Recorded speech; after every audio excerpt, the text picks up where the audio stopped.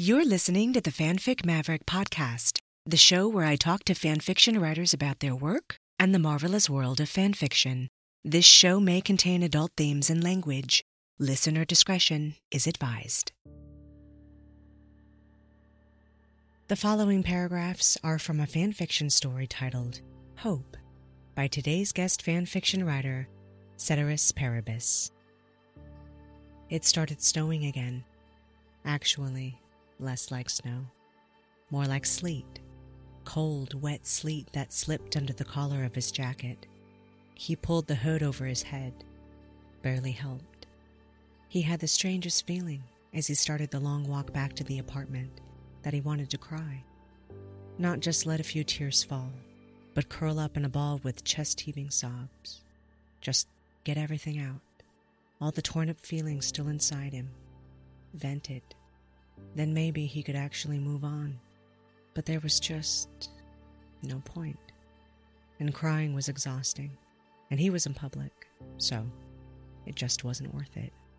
He took a few deep breaths and walked a little faster, letting the harsh wind snap him out of himself. But it was weird.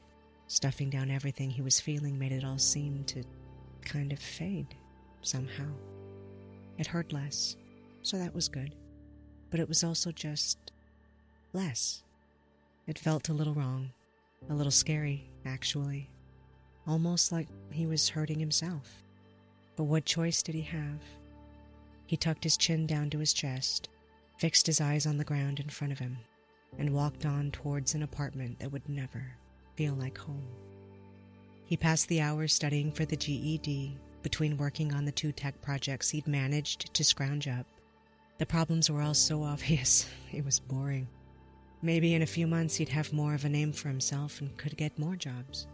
Interesting jobs. But in the meantime, at least he was helping people. If only he didn't have to charge for it. Maybe he shouldn't charge for it. Not like he was making rent anyway. Food, though. Food was important. His stomach growled again. He gave in and grabbed crackers and peanut butter from the cupboard over the sink. Cheap stuff that was at least kind of mostly filling. Slumping down back on the bed, he chewed on a mouthful of peanut butter and finished up the second project. Then, before he could stop himself or even consciously realize what he was doing, he found himself on Instagram, scrolling through Ned's account. It wasn't private anymore. Ned never really cared about stuff like privacy. He'd only made the account private in the first place when Peter's identity was revealed. Now that he didn't have to worry about that anymore, his social media was back to normal. Someone should really talk to him about that. It wasn't safe. But at the same time, Peter couldn't be too upset about it. Thanks to Ned, he was able to see pictures of MJ. Thanks to Ned, he could make sure both of them were still safe. Them at the coffee shop. Them at lunch. MJ laughing because Ned accidentally started a fire in AP Physics. Or maybe it wasn't accidental. Peter couldn't stop looking at the pictures. Weird how a person could feel so happy and so heartbroken at the same time.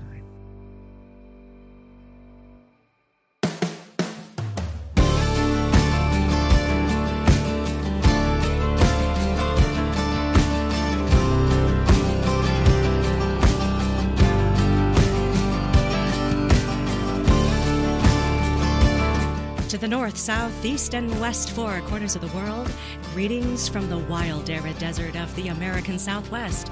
I'm your host, Chaos Blue, and this is the Fanfic Maverick podcast. Our special guest fanfiction writer today is Ceterisparibus, and she has been a member of AO3 since 2018.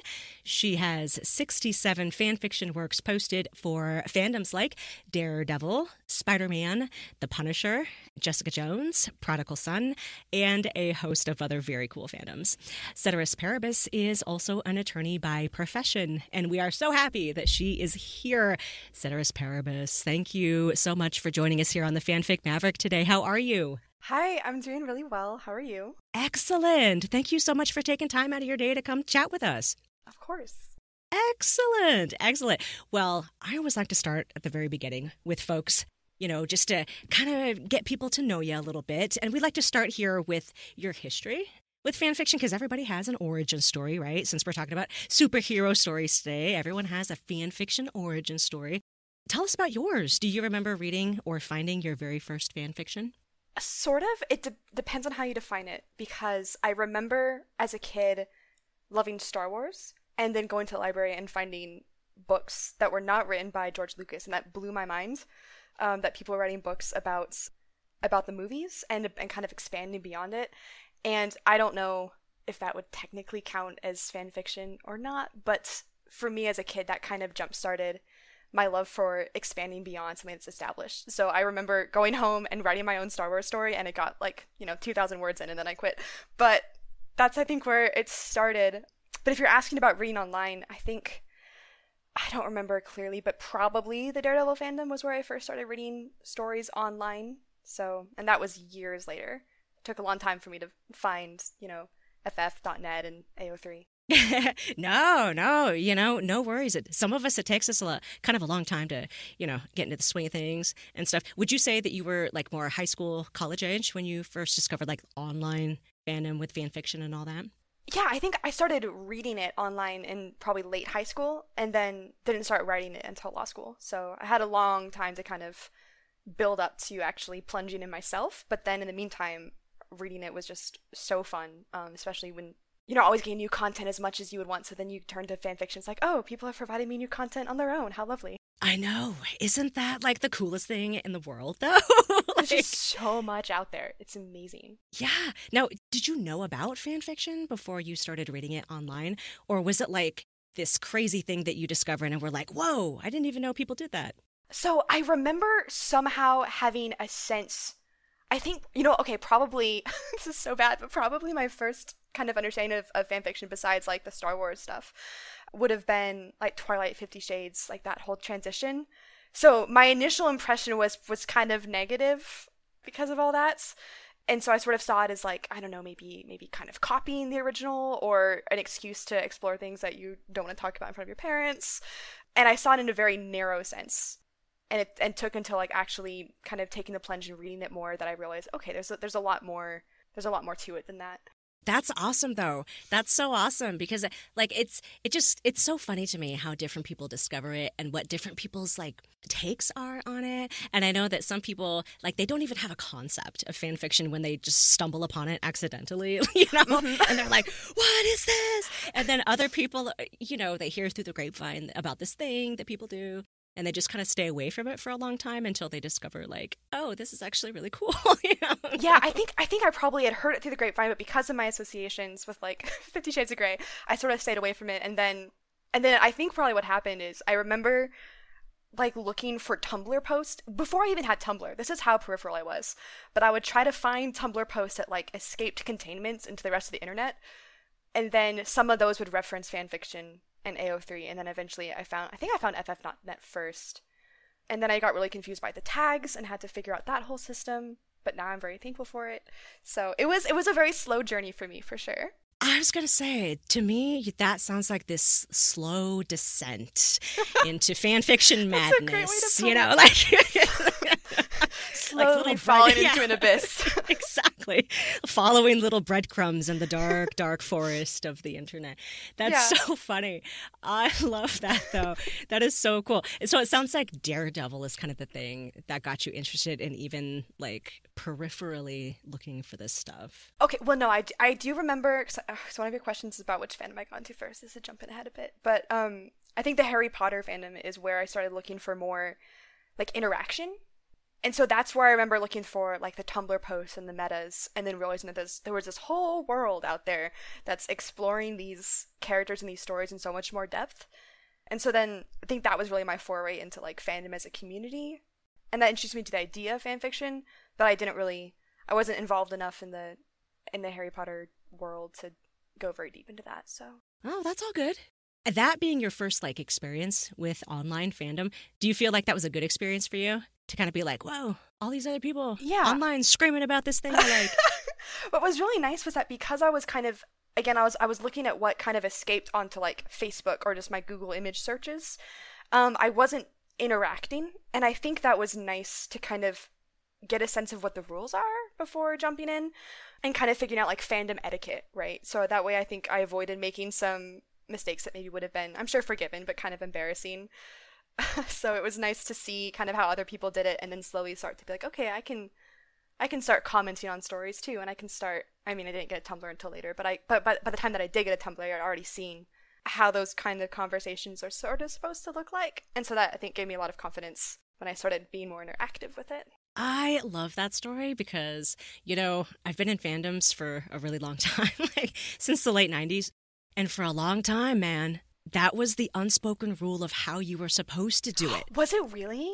That's how it used to be. You were expected, when you first joined these online communities, to linger for a bit and watch what everybody else did.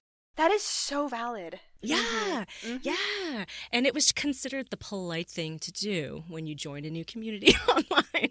You kind of, watch what's going on, so you kind of get a feel for what's okay and not okay and all that stuff. So I'm fascinated that you just kind of instinctually, knew that was the way to do it.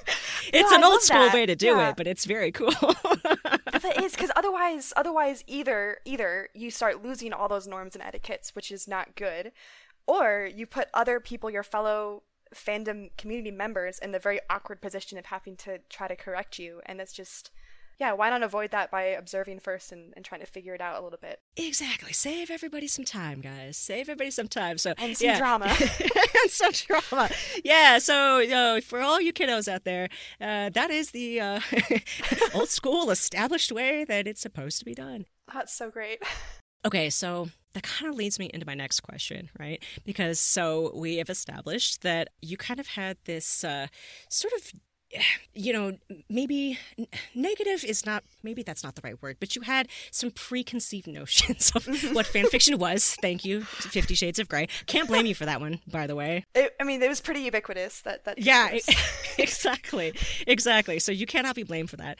And then you slide from there to your online fandom experiences, the Harry Potter and everything, and then eventually you start hitting Daredevil fanfiction. And obviously, we know you write fan fiction at this point, and you've been doing so for a while.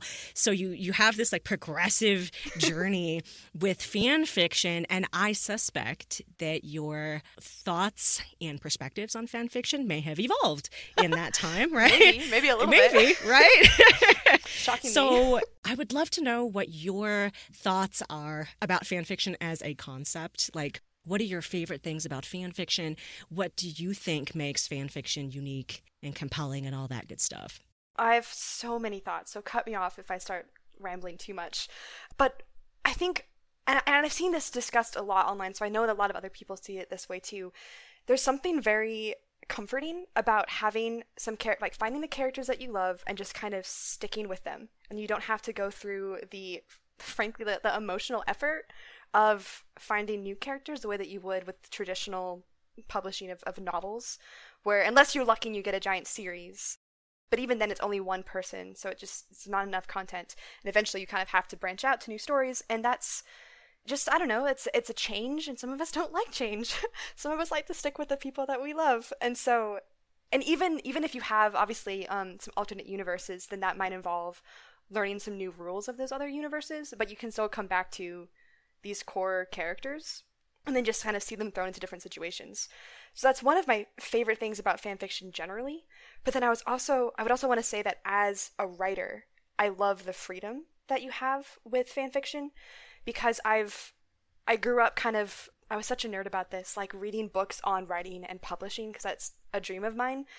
And there are a lot of rules that you have to follow if you want to publish in any kind of, it's kind of expanding in terms of indie publishing and self-publishing, but generally speaking, there are still kind of expected rules for genre and pacing and all these things that you sort of have to stick to. And in some ways, I think that those limitations can actually inspire more creativity, but the kind of concepts that I want to explore with my writing need a lot of time and more words, frankly, than you can usually afford to have if you're going the traditional publishing route. And so I really love with fanfiction that I have the freedom to take as long as I want. And if I want to spend 3 chapters of 2 characters just kind of talking about something, I can do that and no one can stop me. So I might get some comments that are like, wow, lost the plot here. And I'll be like, that's okay. Who needs plot? I have existential angst. Nobody over your shoulder to tell you can't. Mm-hmm. It's glorious. And word counts. Some of my favorite stories are like 500,000 words long. And you have to be an incredibly well-established author in the real traditional publishing industry to be able to get away with that. But here, anybody can write, 1 million words if they want to, and no one can stop them. Ah, I love that. So for you, it sounds like just the freedom of it all. Yes. The freedom to do absolutely whatever the heck you want. Mm-hmm.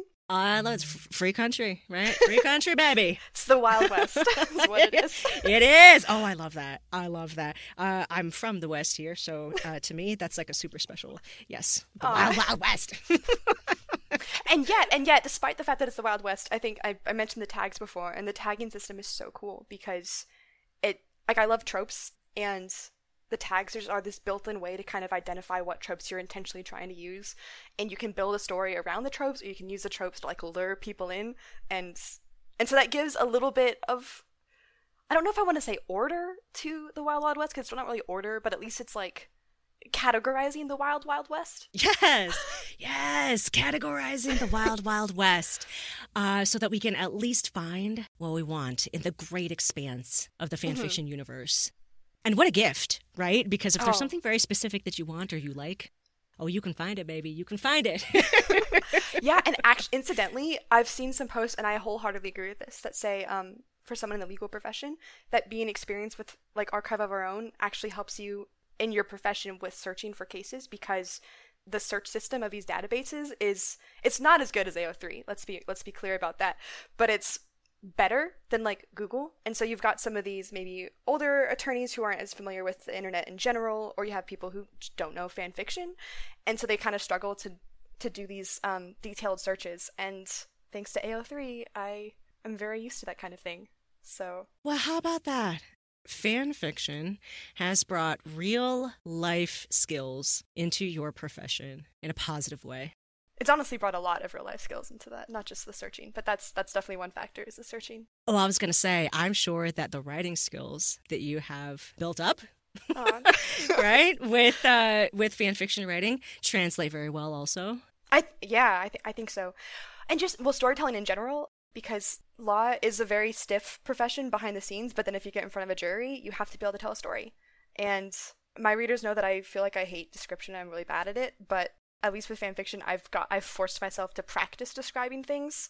And then if you're trying to set up a case for a jury, you have to kind of set the scene and give them the context and show them why this matters and why it matters that they would give up, a whole day or two or a week of their life to come watch this.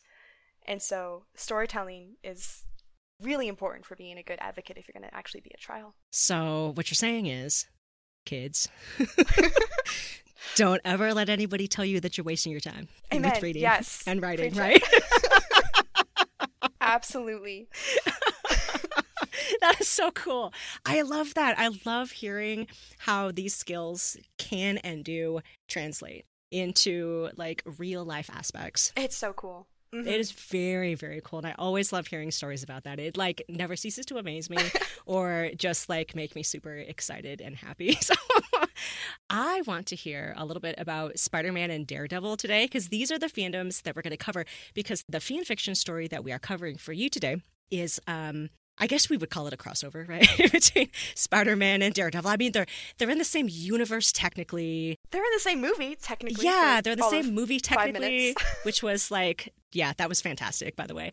But yeah, I want to know about your background here with Spider-Man and Daredevil. How did you get into these two fandoms, and what are your favorite things about these? Yeah. So I got into the Daredevil fandom first. I'm sorry, Spider-Man fandom, but you're really big. And it was, frankly, kind of intimidating because there were 3 different Spider-Man worlds, and then that's not even counting the comics. And I just was like, whoa. I love the character from what I had seen from the movies and what I'd seen from, when they popped up in other fan fiction, but I just was a little bit nervous about jumping in myself with the whole fandom. But with Daredevil, I actually got into I started watching this show because there was this guy that I had a crush on, and he was talking to another guy that I had a crush on before I married someone else, like a fool. And they were talking about how much they love Daredevil. And I was like, oh, one, I trust their judgment because obviously I like them. And two, maybe if I watch this, I can talk about it with the one guy who's like still available. And didn't work out with either of them, actually, but I got Matt Murdock, and I think that's better, so. Well, you know what? If you got Matt Murdock out of that, like, yeah, those other guys can go pound sand because, like, yeah, Matt's the prize here. and to be honest, like, you know, it's Matt, and I say that jokingly, but also it's the whole fandom and so many really good friends, so, like, genuinely, that was very worthwhile. I love it. I love that. So you got into the Daredevil through the show. Very cool, which I've seen like half of the first season. I really liked it. I was telling you before we started recording that I really liked it. I fell off a little bit, but I thought it was very cool, especially because I was telling you that I started reading Daredevil fan fiction before I checked out the show. So I sort of learned about it through osmosis a little bit through the fan fiction and then thought, well, I guess I should at least see what these characters look and talk like, you know. So I went and checked out the show and all that good stuff. I will say, so when I first started watching it, I was still in college, I think maybe like a sophomore, and I knew at that point that I wanted to go to law school, and I knew that I wanted to go to law school specifically to fight sex trafficking. And so the fact that Matt in the second scene is like beating up human traffickers, and then he's a lawyer, I was just instantly in love. So that was not a hard sell at all for me. Yeah. I have been thinking about that all week as I've been thinking about this episode of like, wow, you know, like she writes a lot of stuff for Matt Murdock. She's an attorney. Matt's an attorney. What are the chances? Like, what are the odds? You know? Not coincidence. Not coincidence. Right. No, not at all. But I can see why you would have an affinity for this character, you know, because there's like that similarity there. So I can absolutely see why you would be drawn to a character like Matt Murdock. So I can't wait to talk about him a little bit more because I really enjoyed, you know, how you were writing him in the story and everything. Good. So we'll talk about that. But Spider-Man, like, you know, you're right that Spider-Man is this huge, expansive like thing, and we were joking a little bit how it's like technically part of the MCU, but then it's sort of separate outside of the MCU. Like a stepchild it's like, or something. Yeah, it's like the little stepchild, and it's still owned by Sony technically. And I think you mentioned that, yeah, there's like all these different Spider-Man universes, and we've had like 1 billion people play Spider-Man at this point and everything. So it can kind of be an intimidating thing to get into at first. So how did you get into Spider-Man? Okay, Team Red. Are you familiar with Team Red at all? No, I don't know what that is. Oh my gosh, it's glorious. So Team Red is established in the comics, and it's Daredevil, Spider-Man, and Deadpool. Ooh. And it's just chaos. It's so funny.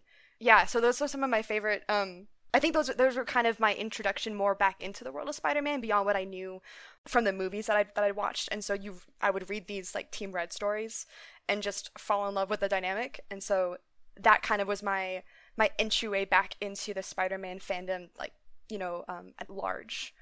And then Peter, no matter what Peter you're talking about, is such a complex character.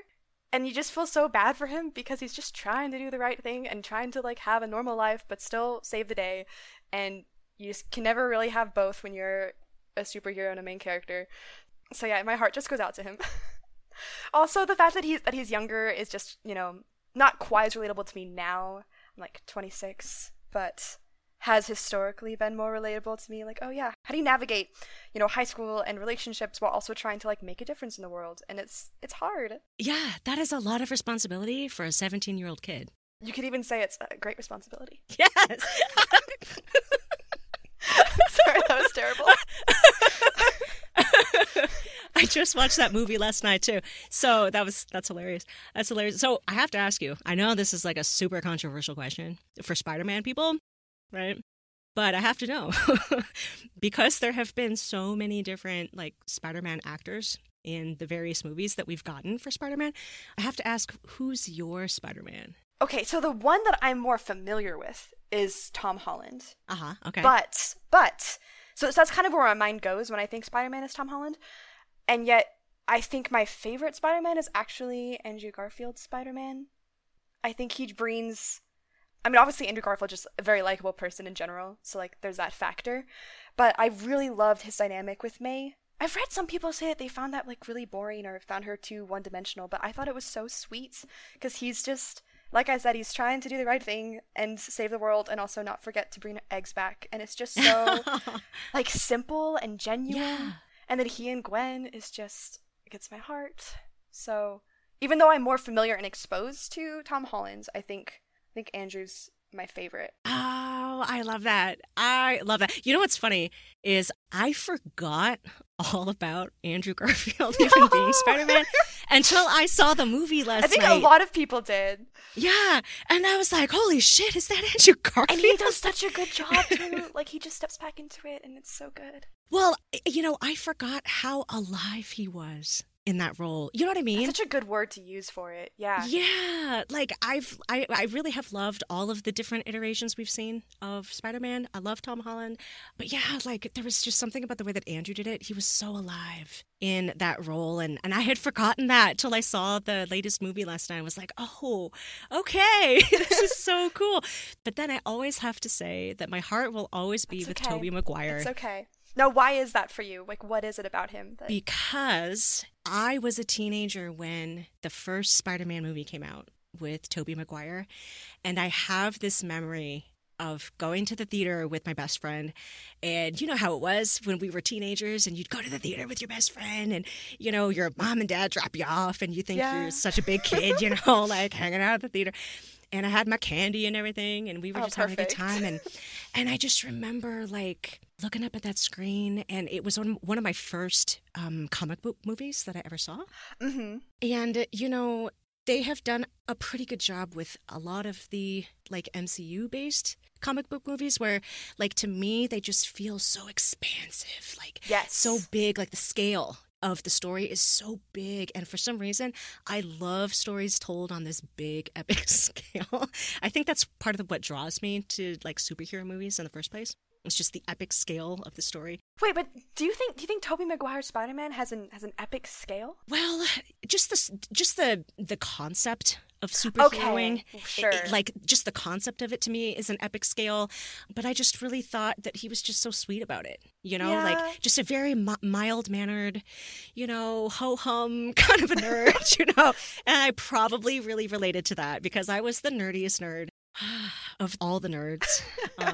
Yeah, well, it was kind of weird. Like, I was one of those, like, trash teenagers, too, but also a nerd at the same time. Like, that's multifaceted. Yeah, like a metalhead nerd, I guess you could say. I don't know. It was weird. It was weird. It was my dirtbag phase. I don't know what to say.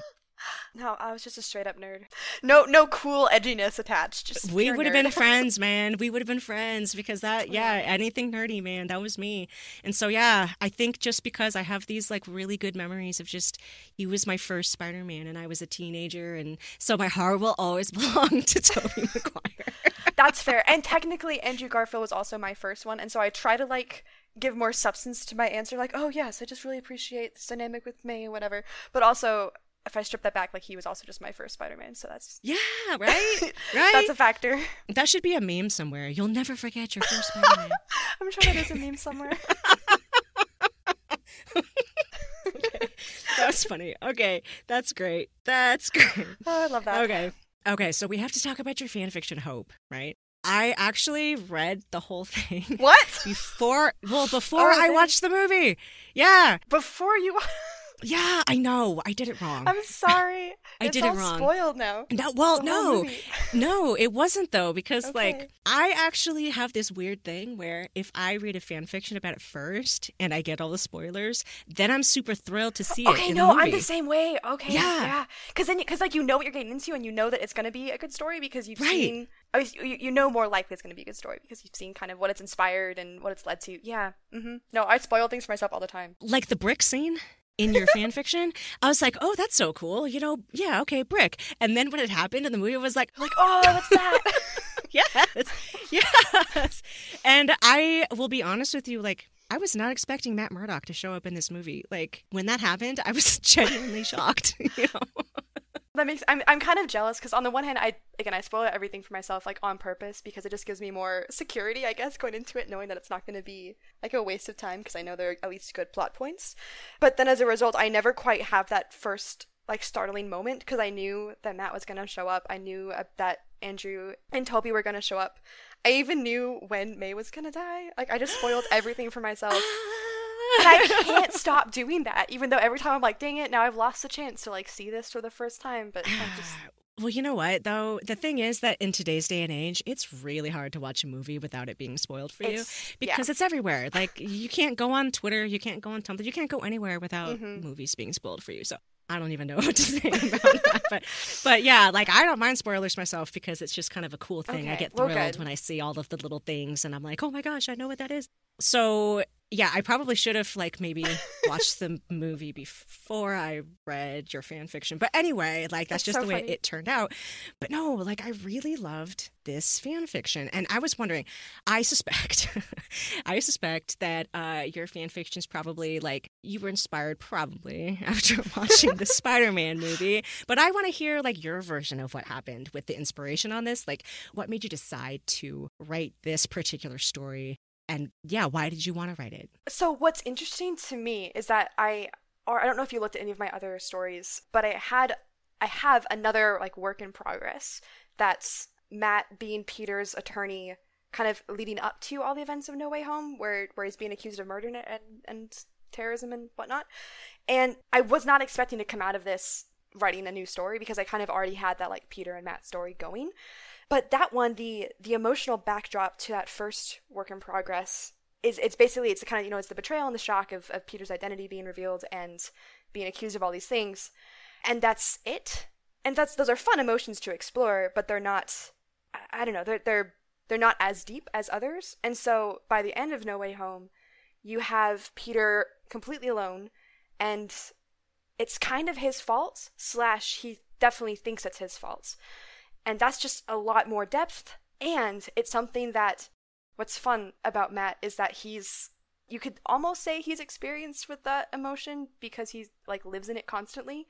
And by the end of his 3rd season, at least on paper, he's gotten to a point where he kind of has a better relationship to those emotions.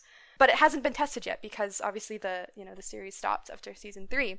And so I was like, it'll be really fun to see how he would definitely want to try to help Peter. The question is he actually capable of helping Peter with this specific problem? Because although it's one that he's very familiar with, it's not one that he's mastered. So that was, I think, the inspiration to write another Matt Peter fic, was to really dig into those emotions and try to figure out how that would play out after seeing where Peter's left at the end of that story. Right. Yeah, because that's pretty much where it picks up. It picks up right there, which is perfect because we're all like super devastated at the end of, the events of the movie and everything. And we're like, oh my God, that was so emotional. That was such an emotional experience, right? And it doesn't give you resolution at the end of the movie. Like, you're like, okay, that's it. All right. Wow. Yeah. It kind of leaves you in that devastated spot where you're just like, which was a bold storytelling choice, and I love that they did that. Yes. It would have been really contrived. And you could not, that's the thing is with where Peter's left off at the end of the movie, you can't kind of restore him, give him resolution from that without it taking like another entire movie. There's just not room to do that and do it justice and do it well. So Exactly. So in the meantime, while we're waiting for the next movie to resolve all of that mess. In the meantime, we have fan fiction. Exactly. In the meantime, we have brilliant fan fiction that can give us all of the feels. So walk us through real quick what this fan fiction story Hope is about. Yeah, so it's funny because initially it was only going to be those first 3 chapters where it was just bringing Peter to a point of accepting help at literally any level, which would have been, I think at that point it was just basically getting help with his housing situation and then leaving the door open for it to go farther. But then, I mean, like you said, we were all devastated after the movie, and so I was getting all these comments on the story, and just shout out to everyone who comments on fics ever, because it's like there's nothing more inspiring to an author than getting comments. And so that kind of, I guess, like fed the inspiration, and I was like, okay, I can go farther with this now. It doesn't just have to be 3 chapters.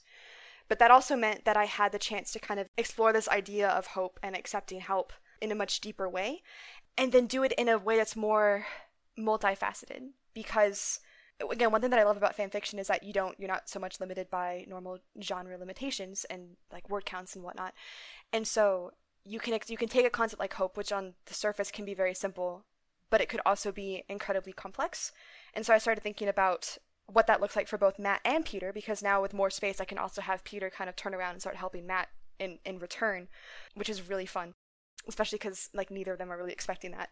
This is a long rambling way of saying that what I've landed on as the theme that I'm trying to explore with this is the idea of accepting love when you understand that letting someone else love you will hurt them.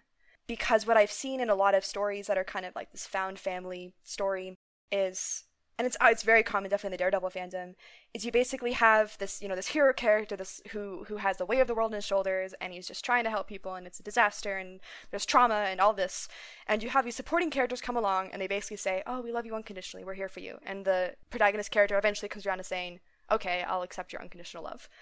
And that's a beautiful thing, but I know for myself that that's not really how that works, because if I get it in my head that loving me is difficult, then someone else's assurances that they will love me unconditionally doesn't actually get at my root concern, which is, okay, you may say that it's unconditional, and you may mean it, and it may even be true, but is it fair to you, and is it worth it to you to love me? To me, that's more personal, and it's a lot harder to deal with, and so that's what I'm trying to explore with Hope.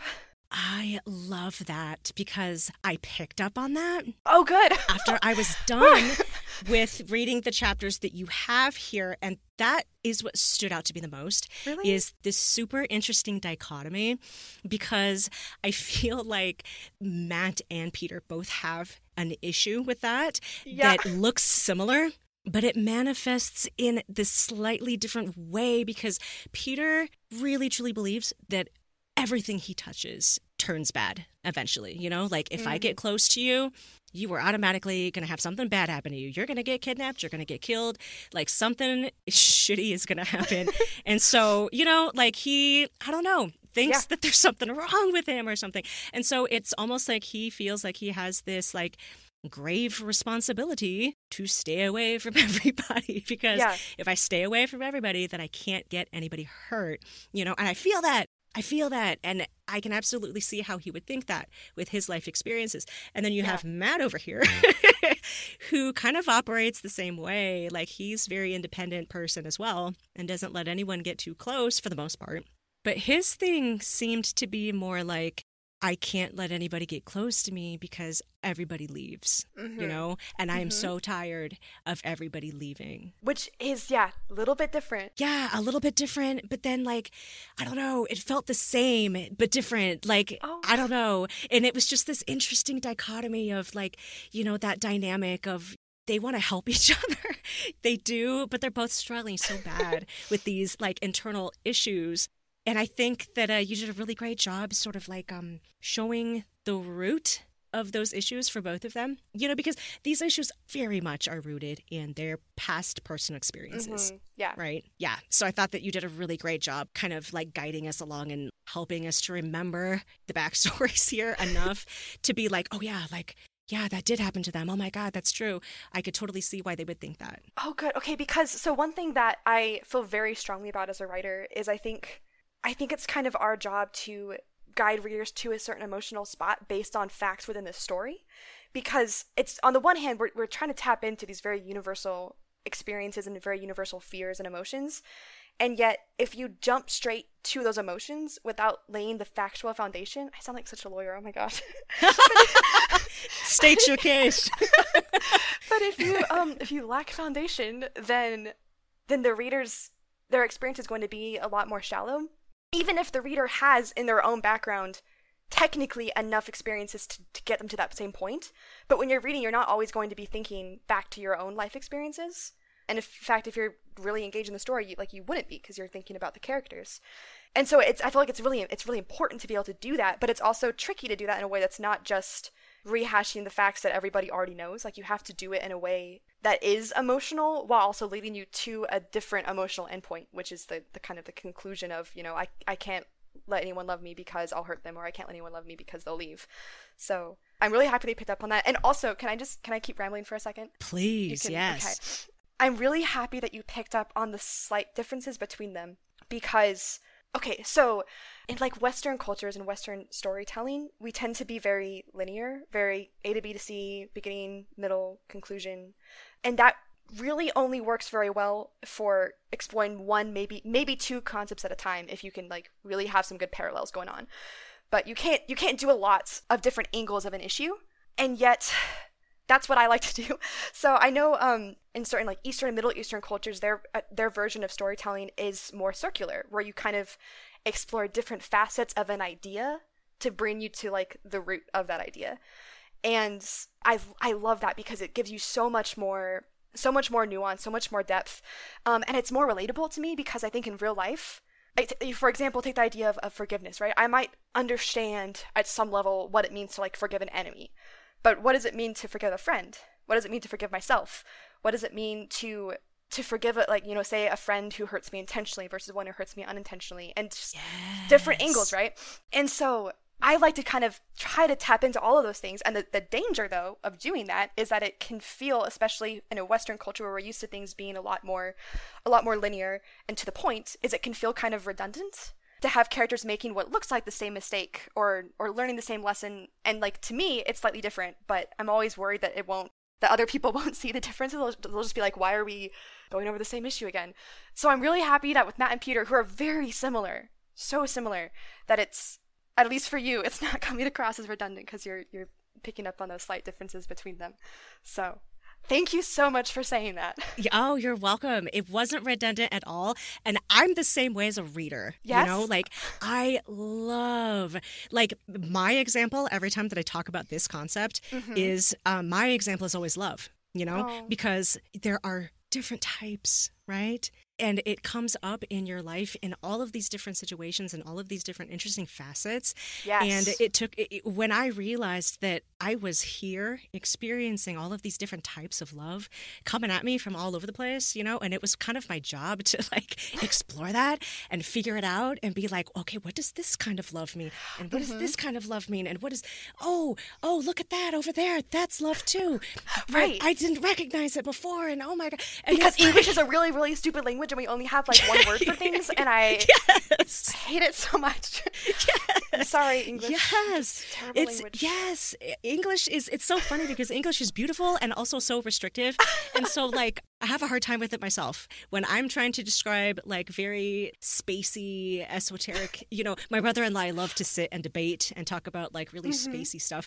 And sometimes we'll be sitting there and we'll just look at each other and we'll go, we can't find the words to describe what we're trying to say. And it's like horrible. One of my stories, not this one, but a different one, you know, I love the character of Father Lantom, especially because I don't know if you got this far, but in the show, he starts talking about like a original Hebrew word, because obviously like, the Bible for most Catholics written, at least like in the United States, it's in English now, and it's one of like a million different English translations, but Father Lantom goes back to the original Hebrew, and I love that, because Hebrew is the most gorgeous language, and then you've got like Greek for the New Testament, which is a lot more technical, not really as beautiful, but the lawyer in me loves it because it's very precise.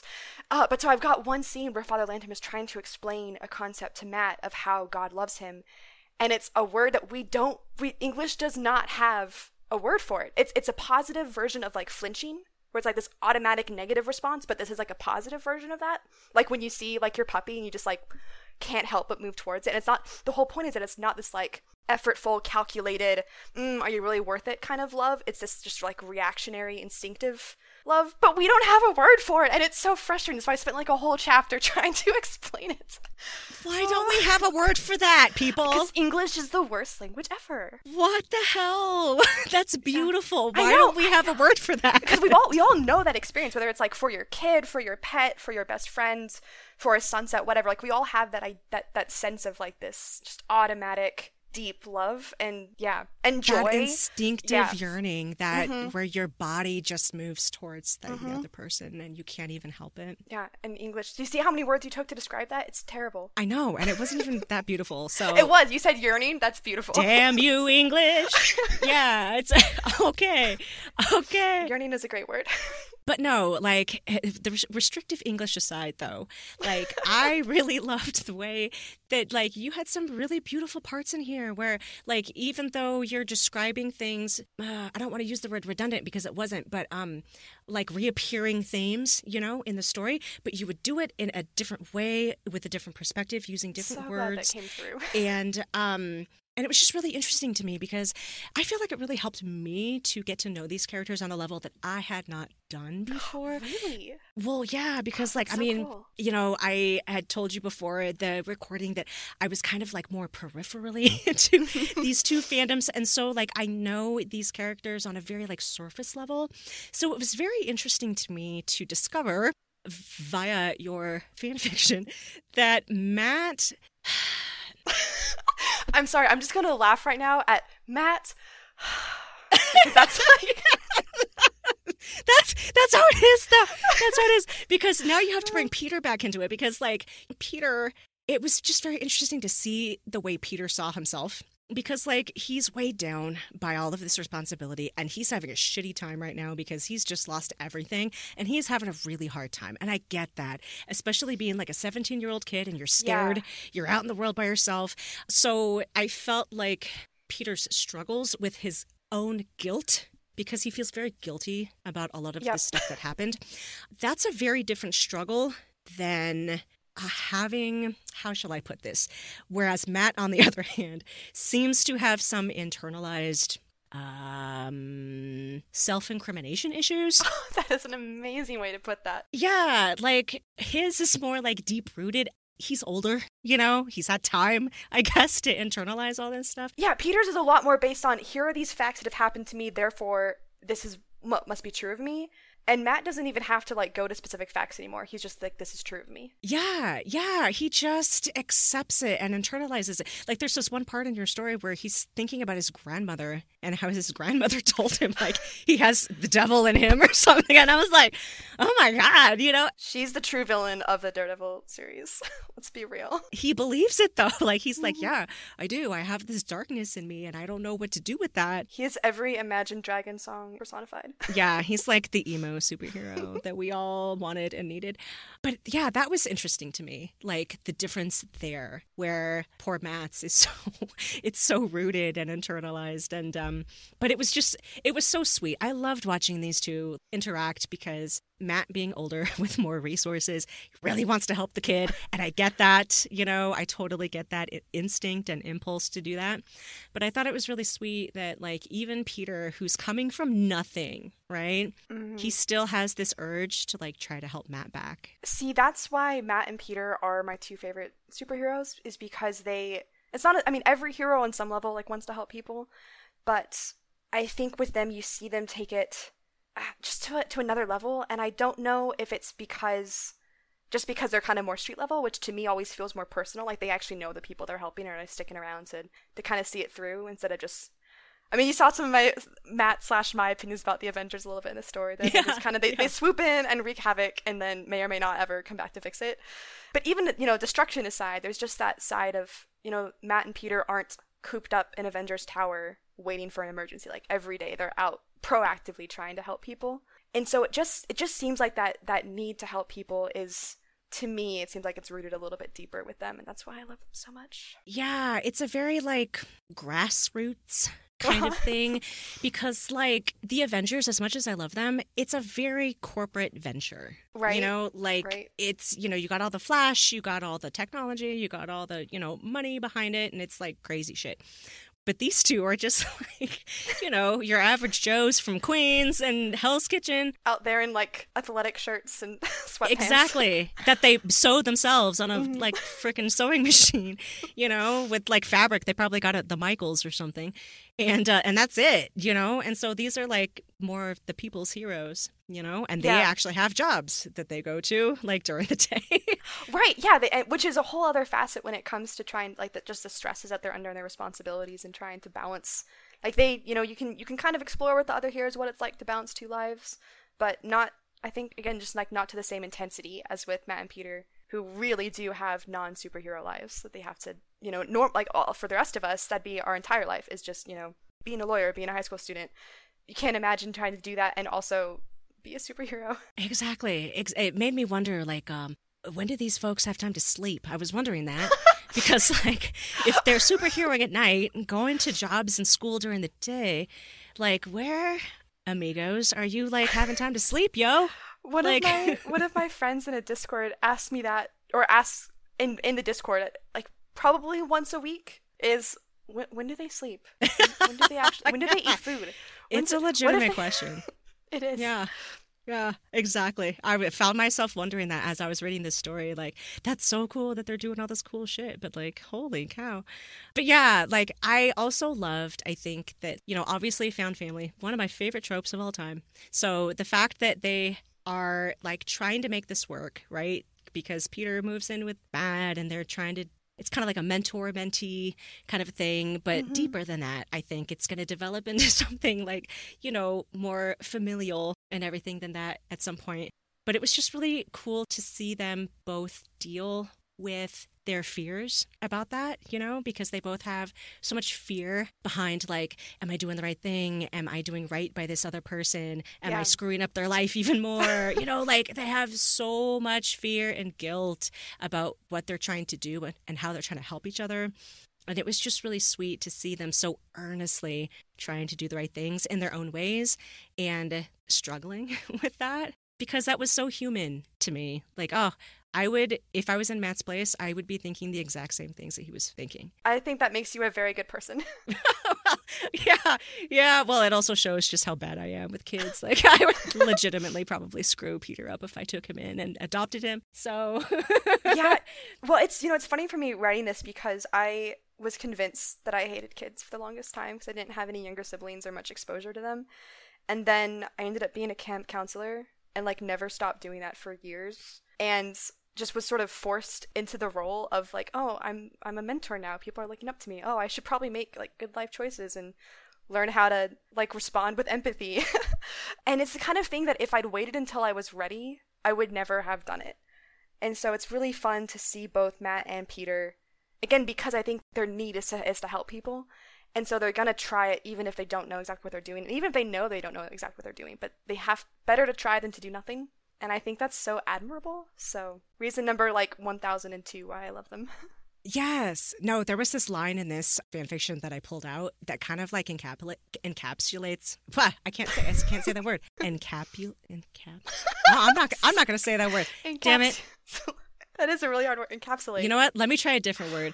I pulled out a line from this fanfiction that really captures, I think, what you just said there. It was Matt talking. And he's trying to communicate it to Peter, right? His fears. You can pause at Matt trying to communicate because that's also... Yeah, and he's so bad at communicating, by the way. They both are. But he's trying so hard to communicate to Peter, like, I'm scared. I feel like I'm going to screw you up. Like, I don't know what I'm doing. But then he says, but you're worth it. And I choose you anyway. Ugh. At the end of all that, he's like, yeah, I'm scared. Yeah, I'm probably going to mess this up 1,000 times, but you're worth it. I choose you anyway. And I thought that was so beautiful. I loved that. Oh, I'm so glad. Yes. So absolutely, I recommend everybody check this fanfiction out, right? Like, it's so good. And it's still a work in progress. Yeah. Still a work in progress. You just recently posted the most recent chapter. So we are looking forward to more. Absolutely.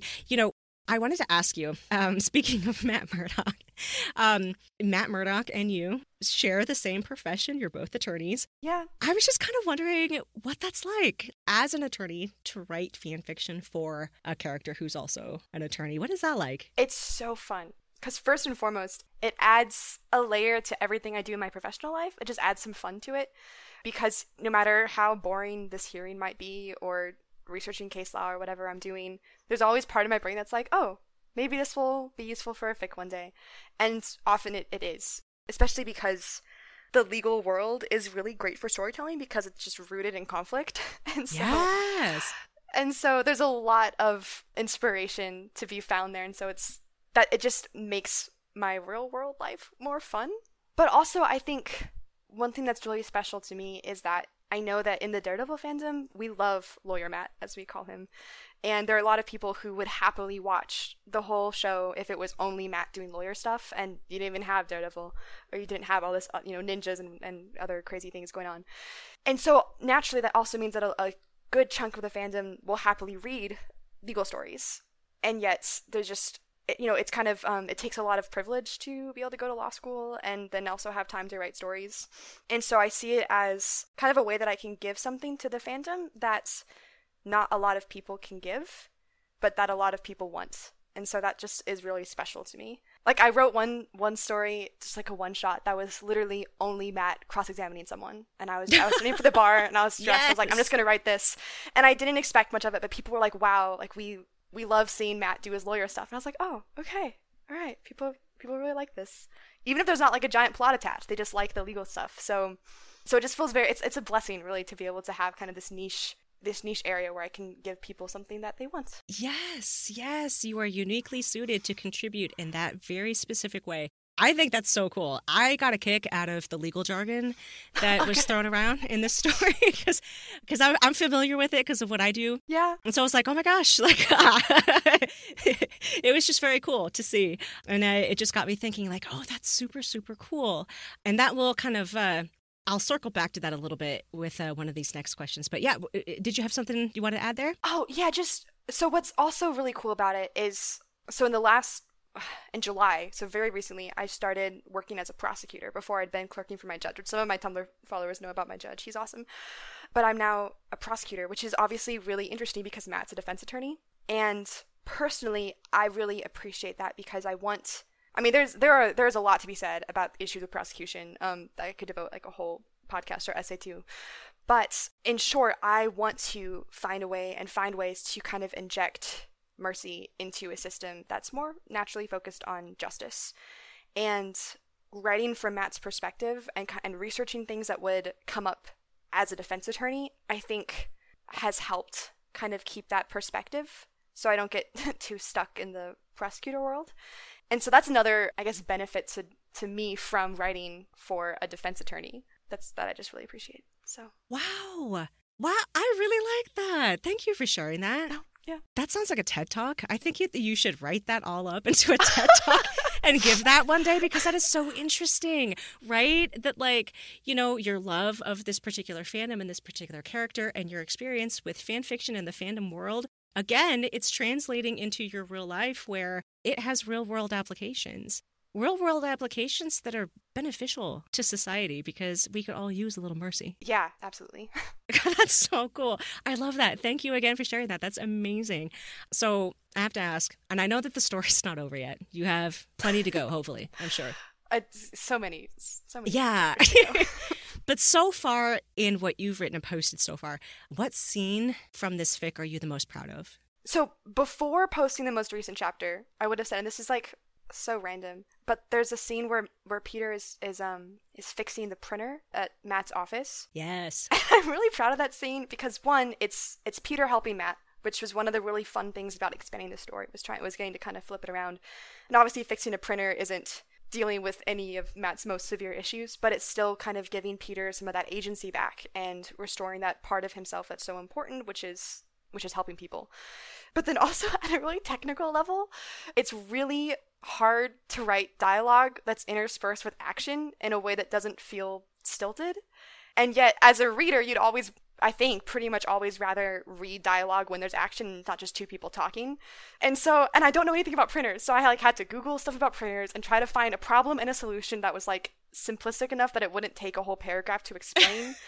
and then try to like go back and forth with the dialogue and then Peter's internal thoughts about the printer, which is also really fun with him because with his anxiety, Matt also is actually very avoidant, but Peter's definitely very avoidant too. And so kind of using the printer as like a shield from some of Matt's more probing kind of comments. And anyway, it was just like technically, at a technical level, it was a difficult scene, but I got some really nice comments on it, so I think it worked. But then after posting the last chapter, I think that's really the scene that I'm most proud of because I was so worried about it, which I said repeatedly in the author's notes, because there's a lot going on in that scene, and especially the thing that I was worried about was Matt's line, which I don't remember exact like word for word, but it was essentially saying like everything that I've gone through, that's happened to me, I would go through it again if it helps me understand you.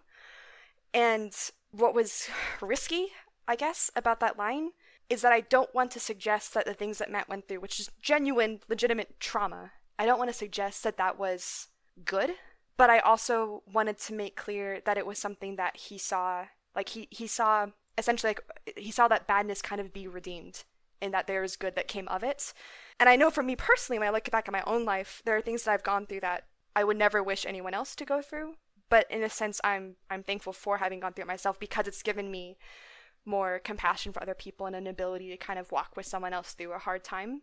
And so that's a very real thing for me, but I also don't want to suggest to someone else that like they have to feel that way about their own experiences.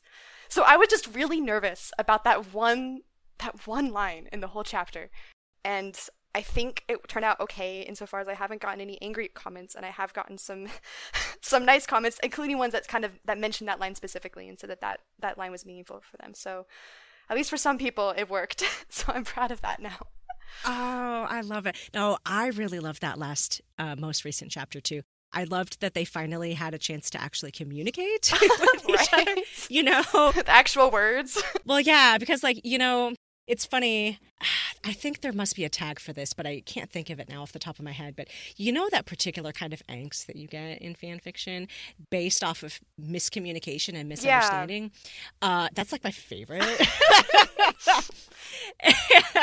and you definitely have that in the story because like they don't communicate very well for a while. No.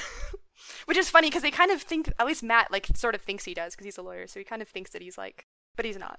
He's so no. Yeah. Neither of them are communicating very well. So it was like super cool to finally see them kind of sit down and like, you know, clear the air a little bit and actually kind of like communicate what was going on internally, you know? Although that's the tricky thing about that scene is that Peter didn't communicate very much. He mostly sat there and evolved. So there's that, and that's why there are still so many chapters to go because good for Matt, he's made progress. But Peter is going to have to figure out how to deal with everything Matt said, and then turn around and communicate his own feelings, and that's going to be a bit of a journey because he was kind of stuck. Right. Exactly. But he will, though. I just have this feeling that he will. And it'll be so fantastic. But yeah, no, it was a fantastic new chapter. So I loved it. I was hoping that you could tell us just a little bit about like your writing process and where my brain was going when I was writing or when I was planning on asking this is, you know, we talked before the show about how I have worked with lots of attorneys in my career. So I know that it can be like the type of work that's very time consuming. Right? And there's a lot that goes into it and everything. And so I think it's just so impressive that, you know, you have this career and everything, and you also have the time to write fan fiction, which is amazing. And I was just wondering, when you write, are you just kind of writing whenever the fancy strikes you? Or do you have to like pencil it in, like schedule it in, right? Around the other things that you have to do? Like, what does that look like for you? Right. Yeah. So I will say first and foremost that if I waited to write when like the fancy struck, I would almost never write, or I'd write like, you know, a scene and then stop. So I really have to be a lot more intentional with it. But I wouldn't say I have a set time of day because I think that would stress me out. Because then I would be like waiting for like the clock to hit, you know, 6 p.m. or whatever. Now I go, oh no, now I have to write. Right. I mean, sometimes I'll do like sprints with people and like in my Discords, and so that can be really fun. And that obviously has a set time. And even then, sometimes I'm like, oh dang it, I said I would sprint today. Okay, I just don't like being forced to do things at certain times, I guess. But no, in all honesty, sometimes like at work, if there's a lull, I'll jot something down. But a lot of it is. Yeah, I guess, I don't know, I come home and I just write, but I don't like tell myself that I have to come home and write, if that makes sense. Yeah, no, that makes perfect sense. That makes absolute perfect sense. So like, okay, follow-up question then. Are you the type of person that spends a lot of time thinking about what you're going to write before it actually happens? Because I know that I was talking to this one writer one time, and they told me that they feel like a lot of their writing process actually happens in their head before it ever like comes out on the page, you know? And they were like, actually, while I'm at work, they said, my brain is constantly like thinking about the story and the characters. And so by the time I get back home, you know, and I have some time to sit down and write, I kind of know where I'm going a little bit here because I've had time to think about it. And I was just kind of wondering, does that happen to you too, or do you not have a lot of time to think about like this stuff when you're at work? Because, you know, I would understand that if that was the case, but I'm just kind of wondering what that looks like for you. Yeah, that's a great question, because I definitely know that if I sit down to write and I haven't thought about it ahead of time, it's just not going to be as good. And so I do have to kind of carve out that time to think about it. A lot of it is, or has historically been, as I'm falling asleep, but that's not great because either I fall asleep and forget it, or I have this like impulsive compulsion almost to get up and write it down, and then of course I'm not tired anymore, and then I never sleep. So now what I'll do, especially if I know that I have like a kind of a difficult scene coming up, or if I know that I don't know if other writers are this way, but I can kind of feel when I'm hitting the end of like, okay, you know when like you're playing a game and it's got like, it's an old game with bad visuals where like there's that fog on the horizon. Oh yeah. So I can kind of feel when I'm coming up to that point with a story where I'm like, I don't exactly know what comes next. I don't exactly know. Maybe I try to always know like where I want my characters to end up. I think that's really important, but I don't always know how I'm going to get them there exactly. And so when I start hitting those points, that's where I need to have the discipline to walk away and sort of just think about it and ruminate on it. And so going for a walk is usually the best way to do that for me, or the shower.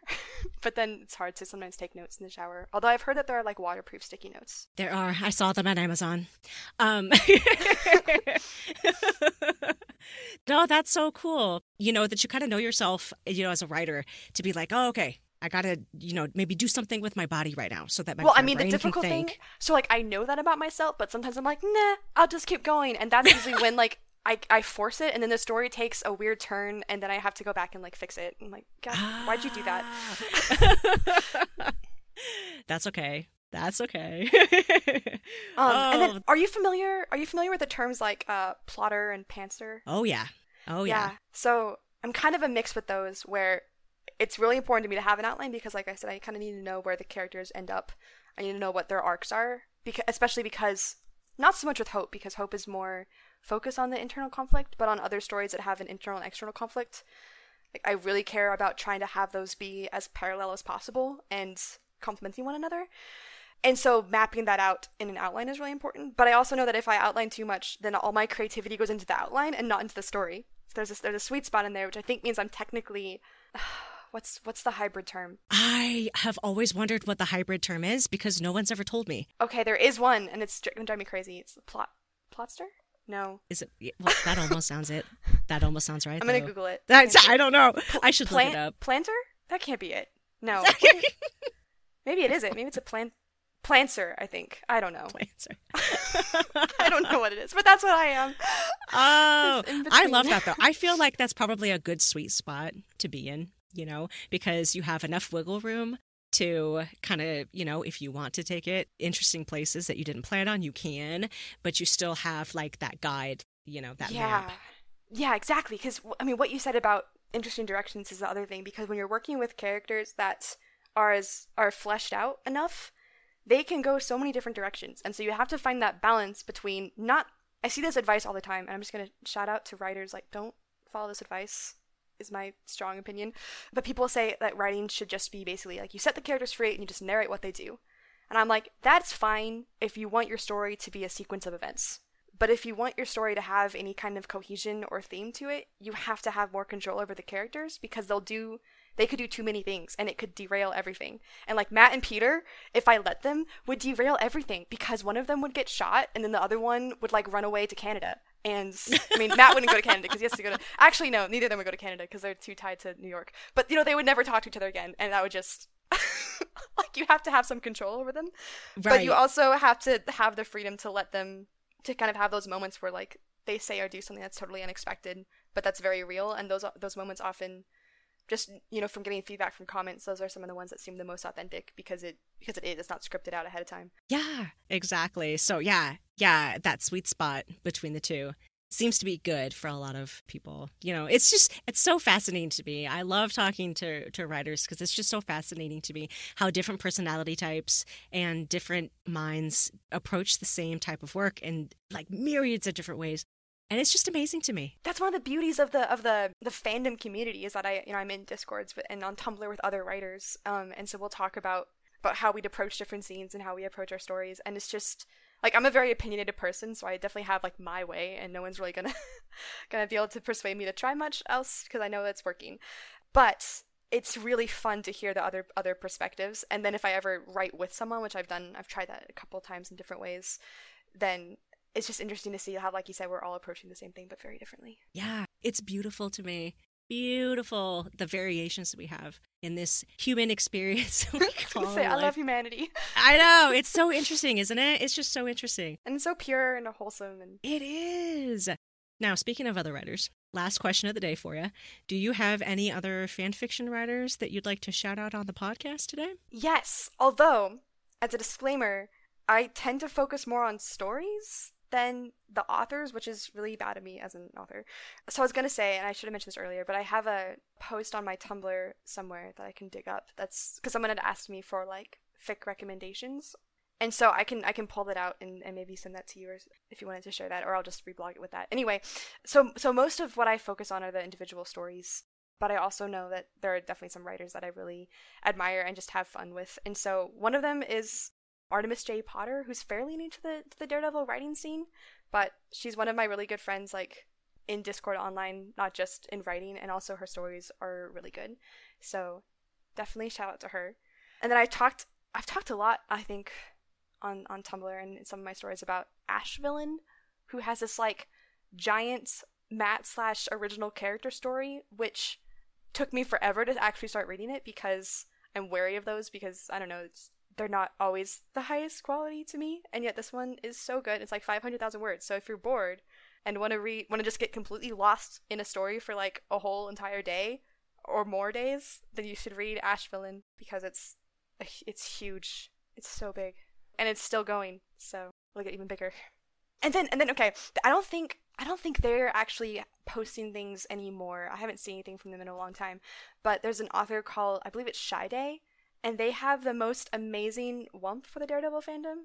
And then I cannot pronounce this name. I'm sorry in advance. But gosh, I don't know. I'm going to be so embarrassed to even try to pronounce it. It's like Janiki or something? I don't know, but they if you search for like Team Red, they have a ton of really good Team Red stories. Again, that's kind of what kind of pulled me back into like the Peter Parker world, is reading some of their fics about these three characters who are just so different, trying to work together. So there are so many really good writers in the Daredevil fandom. Honestly, there are so many. There are, though. There are. I love that about all of the different fandoms that I ever get into, because like it doesn't matter where you go, right? Every fandom is going to have like these epic writers in there that just like, oh my God, that just, it's this beautiful thing. You're like, I'm blessed just to read your work. Exactly. And that's maybe for me, that's half the fun when I'm like in a fairly new fandom for me is like, oh, let's go searching for gold. And so you go looking, and it's half the fun is finding like the really great stuff. Oh my gosh. Yeah. And you're just like struck gold. Mm-hmm. Yes, exactly. So thanks for those shout outs. We'll make sure that we stick those up on the show notes so people can go check everybody out. That's awesome. Ceterisparibus, thank you so much for being here today and for taking the time out to join us and talk about Daredevil and Spider-Man. We really appreciate you. Yeah, thank you so much for having me. This was an absolute blast. Awesome. The pleasure was all mine. Check out her stories on AO3 and give her some love. You can find the Fanfic Maverick online at fanficmaverickpodcast.com, on Tumblr at Fanfic Maverick Podcast, on Instagram and Twitter at Fanfic Maverick, and I can always be reached at fanficmaverick@gmail.com. Thank you all so much for listening. Don't forget to subscribe, and I will see you next episode. In the meantime, keep on rolling.